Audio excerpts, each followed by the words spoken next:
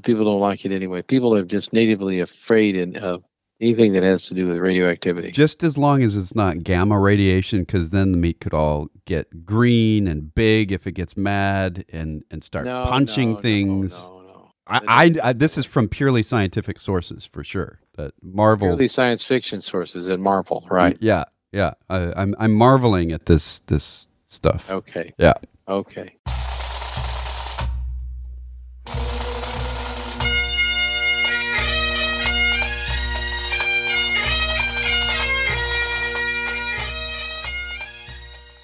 Once more into the breach, dear friends. Else close the wall up with our English dead. Good morning, ladies and gentlemen, boys and girls, and welcome to another exciting episode of The Personal Wealth Coach starring Jake and Jeff McClure. We are the bald duo. We are here to fearlessly interpret economic news, boldly state our opinions as if they matter. I don't know that it's fearless. You're afraid? Yes, I am. Can you... I might say something wrong. I might. You just literally said something wrong. I did. See, right there. Yeah, you brought your fear to life. That was a self-fulfilling prophecy there. You were afraid that you would say something wrong, and then you said something wrong. I did.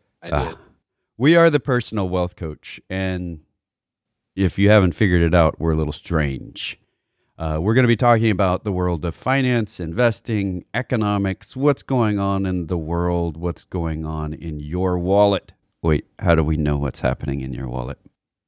But before we get started, we've got some disclosures. The Personal Wealth Coach is not just the name of this radio program. It's also the name... It's not? It's not only... I did say it's not just the name of this radio program. It is the name of the radio program. Right. Got it. Okay. People who speak English as a second language have to be confused by us constantly. You just said it was the name of the radio program, and then you said it's not just the name of the radio program.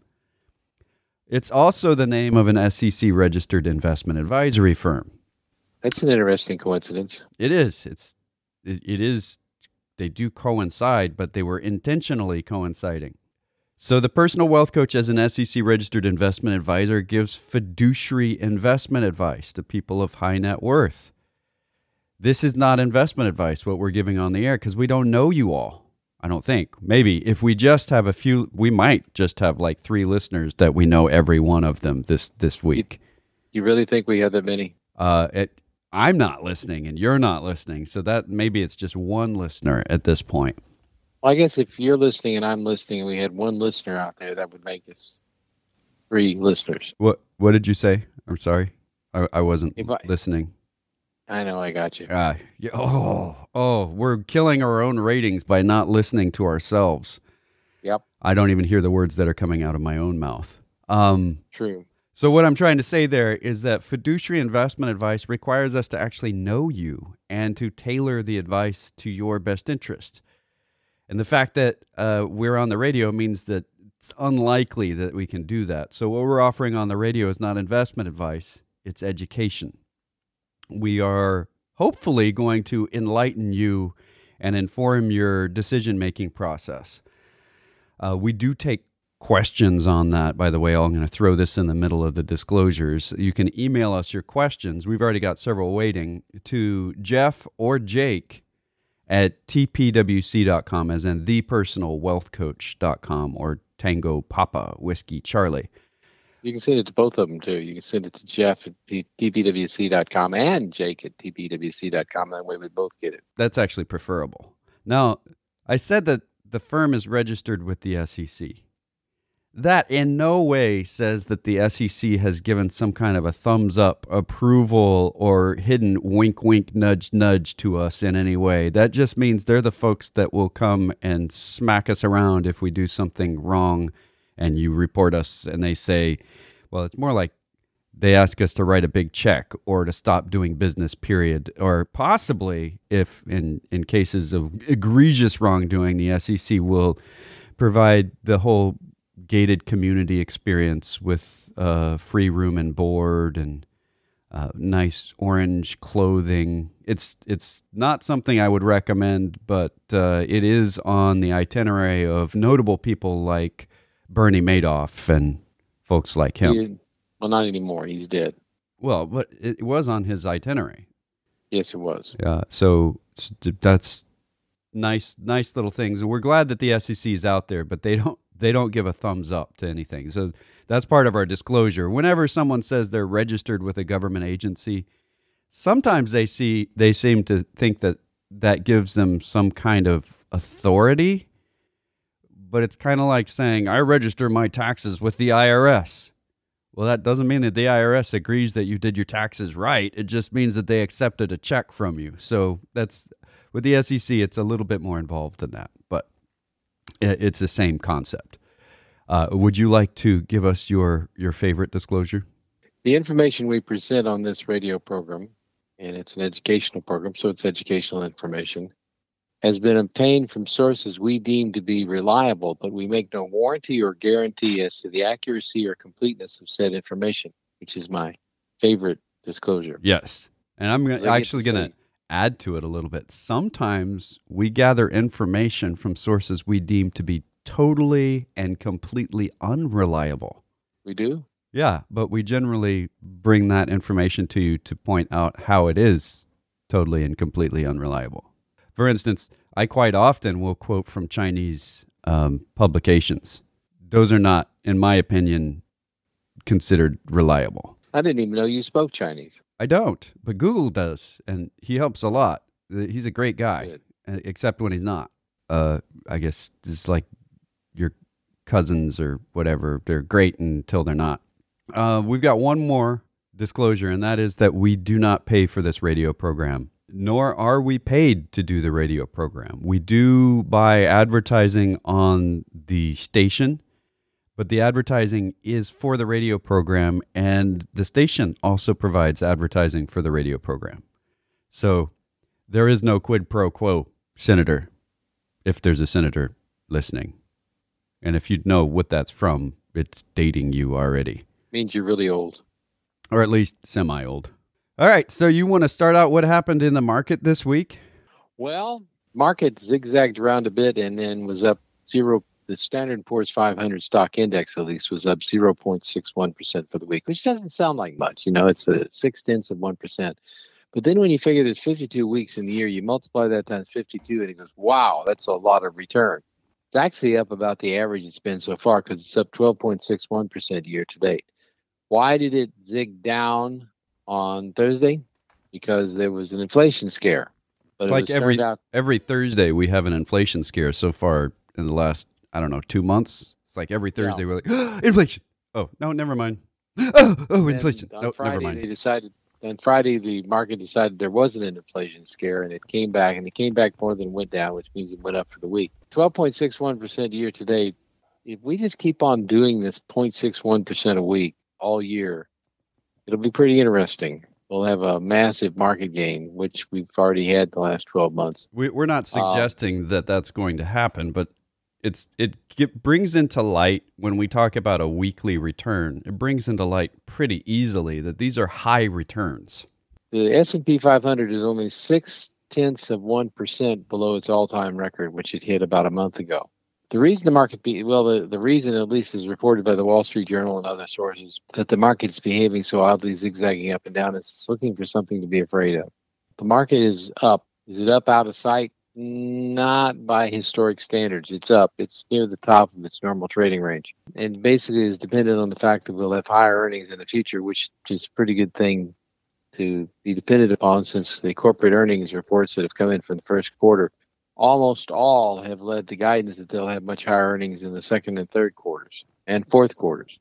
And it's not a stretch to believe that, as that more and more people are vaccinated and feel safe going out and actually are going out. 1 in 3 Texans are fully vaccinated at this point, which is pretty cool. Texas is not at the leading edge of that curve. There are states that are above 70% fully vaccinated as well. And those states are seeing a pretty tremendous boom back to economic activity. So is Texas. So having expectations for higher earnings throughout the year is a pretty reasonable expectation unless we get some kind of another shutdown. It's really easy to grow from what we were last year because last year was pretty down. And by the way, this leveling off period that we've been going through with relatively small gains on average in a week and little scares in the middle of the week is really, really good. That's an indication that the bull market still has room to run. There's no guarantees, of course. The bottom line to it is the old saw is true. A bull market climbs a wall of worry. And as long as there's worry and fear in the market, we're probably still in a bull market. So we're doing really well. Interestingly enough to us, and we think it's important because we're mid-cap value guys, the CRSP mid-cap value index hit a new record this week, closing at 2508.92. Actually, it hit the record on Thursday. It closed at 2509, up over 1% this week. And it's up 22.31% year to date. Now, that indicates there's a rotation going on in the market. The mid-cap values part of the S&P 500 has had almost twice the return of the main S&P 500. What we saw last year was the large cap growth side of the S&P 500 getting all the returns. So there's a rotation going on in the market out of the very big growth tech companies into the value companies, particularly mid-cap value. Actually, small cap value has done exceptionally well, but that's not in the S&P 500. It's a normal rotation, by the way, mid-bull market. And so this bull market is behaving in a fairly normal fashion, unlike the economy. The 10-year U.S. Treasury note yield confirmed, as we wrote in the newsletter, no inflation in sight. It declined to 1.55%, which sounds pretty, if you've been around very long, that's an amazingly low interest rate for a 10-year U.S. Treasury note. But it's down from 1.63% in May. Why did it go down? Basically, a lot of people are buying U.S. Treasury notes. Why are they buying U.S. Treasury notes? Because they've got about the highest yield in the world of anything that's virtually guaranteed. Even though it looks like inflation is running above 1.55%, and probably the bet of people who are investing in those Treasury notes is they'll do a break even over a 10-year period. So basically, and this is rough and it's not particularly accurate, but people who are buying those Treasury notes and thereby forcing the interest rates down are thinking that the average inflation is going to be about 1.5% over the next 10 years. Otherwise, they'd be losing money in buying Treasury notes. They're doing it anyway. Short-term rates, and that's an important thing, which the Federal Reserve has some control over. If you actually look at the maturity values and the current price of bonds on the open market, Treasury bonds, notes, and bills on the open market that will mature in the next 6 months, they're all above they're all around 101.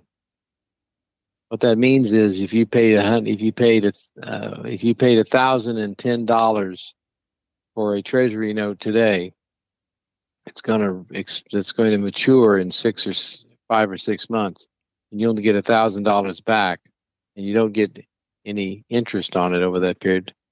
You actually lose money. In some cases, you do get the interest, and sometimes in some cases you don't. But the bottom line to it is the actual yield to maturity on Treasury securities in the secondary market for 6 months is negative. The 30-year Treasury, on the other hand, is up at 2.24%, which still sounds amazingly low to a guy who's been around as long as I have. But that's a steep yield curve going from 0 to 2.254% with 1.55 in the middle of 10 years. That tells us that the Treasury market, the people who buy Treasury bonds, the people and organizations that buy Treasury bonds, think there's a lot of growth, but very little long-term inflation ahead.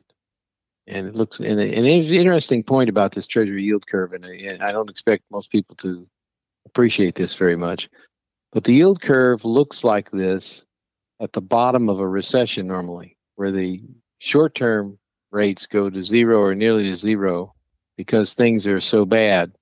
Long-term rates are significantly higher because they expect things to get good. And that steep yield curve that we have starting at zero, where we are right now, is the kind of yield curve that you typically see dead at the bottom of a bear market or a recession. And it is really odd to see this kind of yield curve appear or shape up and form as it has this far into a recovery. It's one of the leading indicators that we would look at and say, this means that we're still close to the beginning of the recovery.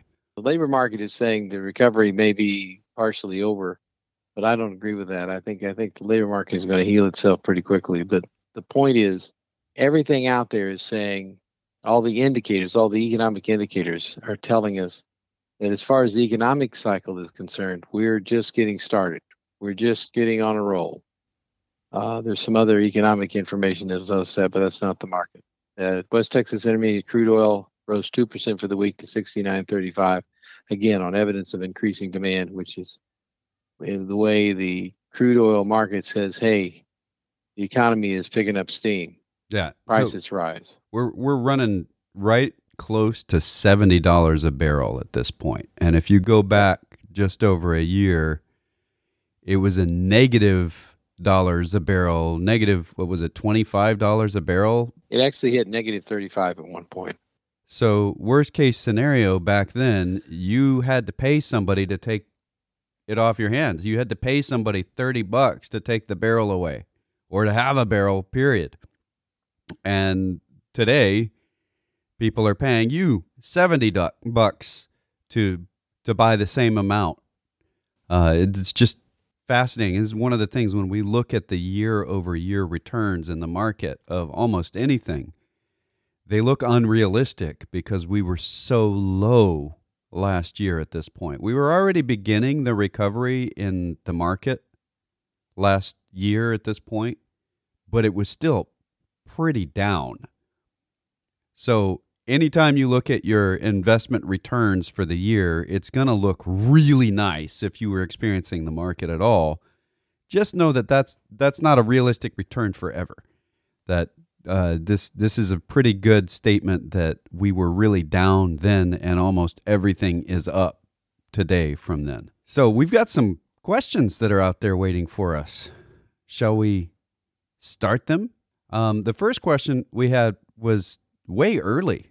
More than an hour before the program began, Alan sent in a question, and the subject of the email is new natrium power plant in Wyoming.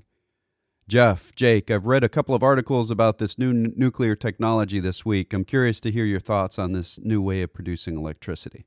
I'm going to answer this really broadly because there are dozens of exciting new nuclear technologies out there. And when I say exciting, this is not hyperbole. This is stuff that's completely new ways of approaching nuclear energy. So I'm approaching this broadly. In the United States, we're in the process of making one nuclear power plant in Wyoming. And it's exciting because we're using new technology to do it with. This technology was developed over the last about 4 decades in the United States at the academic level. So there's not a lot of practice. A lot of the nuclear power stations that have been built during that time period are using an older technology because you have to have your plant approved 20 years in advance to get it built in the United States. And that's not hyperbole either. If you just start looking around at when, for instance, there's a nuclear power plant near Matagorda, Texas. And if you want to look at how long it took to get that thing going, the actual construction on it took less than a year if you just put all the construction together into one time frame. So lots and lots of new and innovative technology coming out in nuclear power, and we're not going to experience much of it. It'd be nice if we did, but people are afraid of nuclear, and they're not likely to ever get over that fear. I think it's overblown, but it is a fear that people have. They would much rather use other means than nuclear, unless you're talking about China. China right now is in the process of creating about 3 times the rest of the world's combined nuclear power plants in the next few years. And by the next few years, they have a plan that's listed out that's looking out over the next 5-year plan. This is China's 14th 5-year plan that they put out, and this one covers 2021 to 2025. It was released in March. So when people talk to, when we say we deem these things to be reliable, we deem this to be the official release from the Chinese. It's not necessarily going to be what they do, but they've been pretty much on track to following their own plans. And they plan to reach 70 gigawatt gross nuclear capacity by the end of 2025. It's currently at 50 gigawatts, so they're adding 20 gigawatts over the next 5 years. But they're planning on adding a significantly more, and gigawatts, by the way, it sounds like we're talking computer speech or something. Gigawatts is a lot.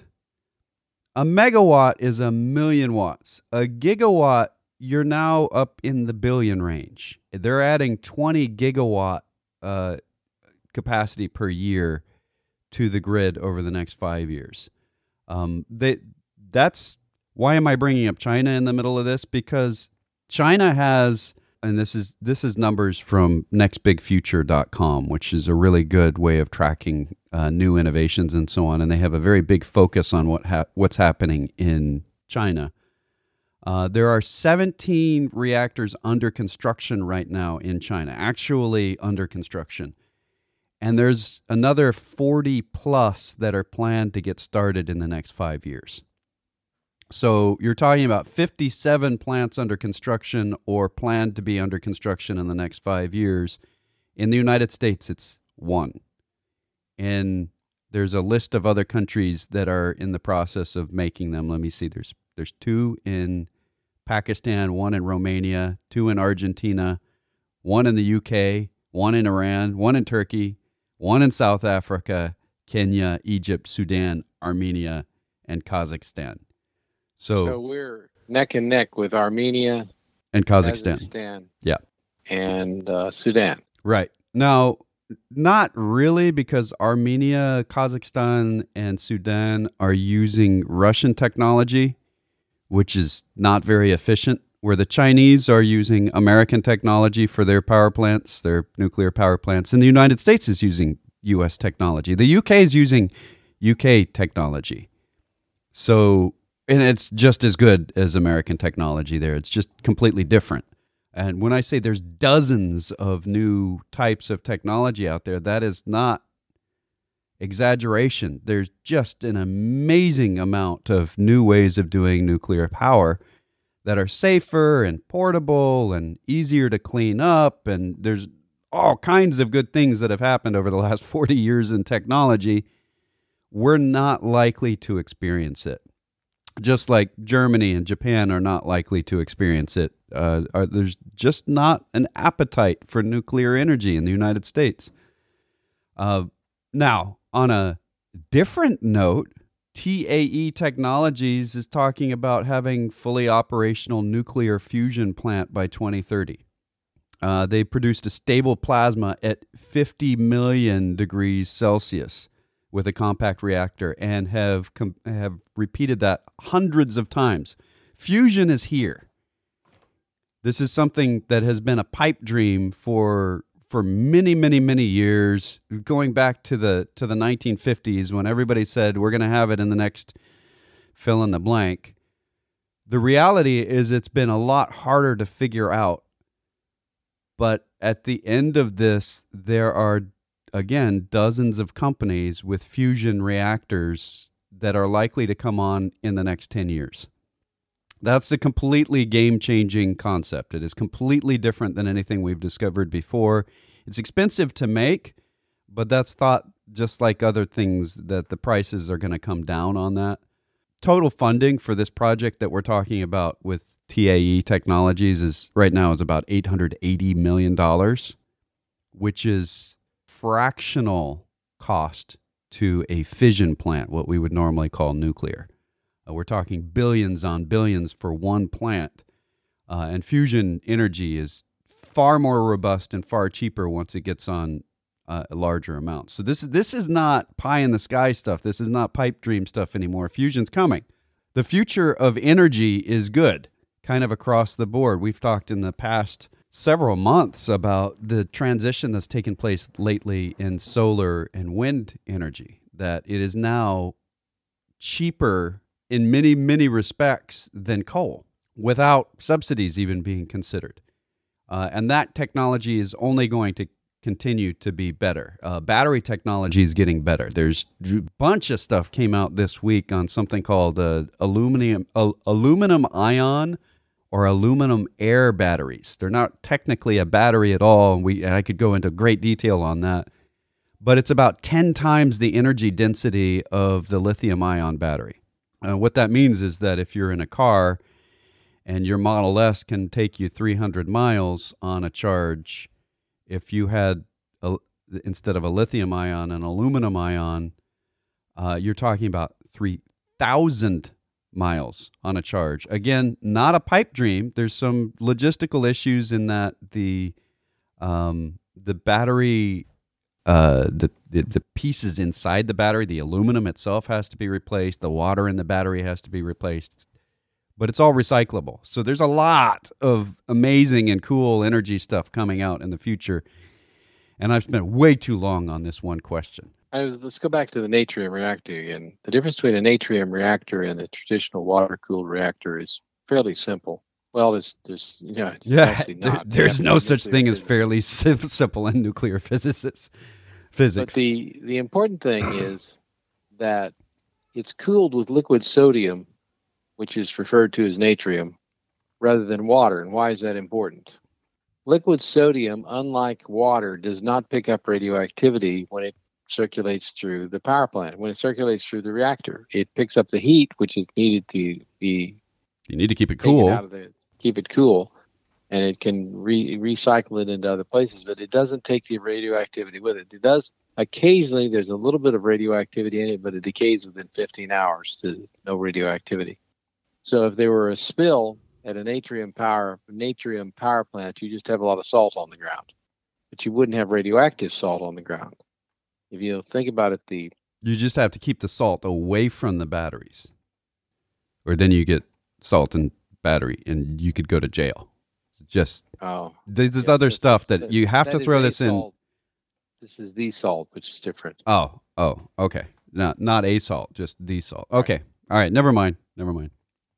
And it's important to have these. I think Bill Gates has funded this program to work on natrium power. He calls it, natrium is actually a brand name. And it actually works very, very well, and it is much safer than a regular power plant.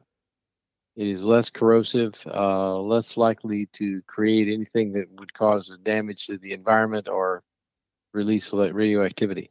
It still has the problem of the fact that when you're done with the fuel, got to do something with it. There's been a lot of objection to doing anything with it, which is one of the problems we have in the United States. The United States government built a big facility in Nevada, in one of their test areas where nobody goes, where there's no water, putting it thousands of feet underground, sealed in glass blocks, and still people objected about it. Well, you got to get it there, and that's the thing they're objecting. Yeah, we don't want that stuff on our railroads. Don't bring it. No, you just leave it where it is. Put it in the glass blocks, and it's safe. You can drop it from an airplane, even in these glass blocks. Has that been tested? Well, I think we need to have a government test where they actually take the radioactive material and tell people that we're going to test and make sure that the block works. We're going to drop it from an airplane. I don't think people would agree to that. What do you think? Actually, they actually did drop them from airplanes. So they didn't have radioactive material in them, but they dropped them to see if they would break, and they didn't. That's the point. There are safe ways of dealing with this, but people are so paranoid about it. It's kind of like irradiating meat.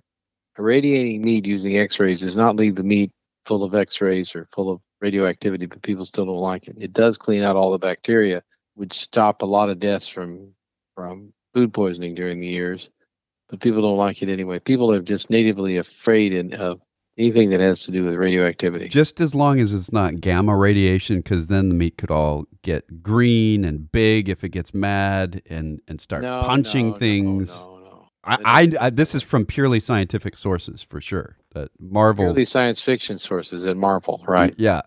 I'm marveling at this stuff. Okay. Yeah. Okay. Yeah, we are really. I'm pro nuclear, but I'm also pro a tax that is fair. I recognize in being pro something that, especially in cases like those two items, it's not likely to be picked up by the public We're not likely to have a tax that makes any sense or a nuclear power, major nuclear power in the United States at this point. I expect that to be waning as the size of our electric grid. Before we go to the next question, though, I wanted to update a question we had last week. Last week, we were asked what the Texas legislature did to fix the grid. And last week, they had some bills that went to conference, which is where the Senate and the House have committees together to see how they can duct tape their bills together and kind of make it look like one bill. And with the Democrat walkout at that point, we didn't think it was going to get finalized. It got finalized. Now, what came out of it is definitely a duct tape together bit of legislation. I'm not going to call it a monster because it's got some good pieces in it. It's a combination of multiple Senate bills and multiple House bills, which makes it that they were only in conference for a very short period of time, which means that the bill that was voted on probably is full of problems. But some of the key takeaways is that the legislature is requiring weatherization of quite a few natural gas production facilities and quite a lot of energy production facilities. This is good news. They're also, and the requirement is somewhere between $2 and $3 billion overall across the entire state. And they're also allowing this to be paid for through bonds from the companies that are doing the work. So they would be issuing bonds based on their customer funds, who's paying for the energy. So it's a different kind of municipal bond that will be issued to pay for this stuff. And overall, across Texas, it should be, according to the legislature, no more than about $3 billion. So expect to see your electricity rates jump a little bit. Not much, because across the state, we're only talking about $3 or $4 a month difference to pay for this sort of thing. So on that note, we got good things that happened for the power grid. There were other things that had been talked about that were really great ideas of having reserve production sites. Warren Buffett had proposed that only turn on when things are bad, so that you have, in essence, a 15% reserve capacity sitting and waiting in the background. There were thoughts that the legislature would dip into the rainy day fund to help weatherize, which sort of made sense to me when you talk about weatherization and rainy day.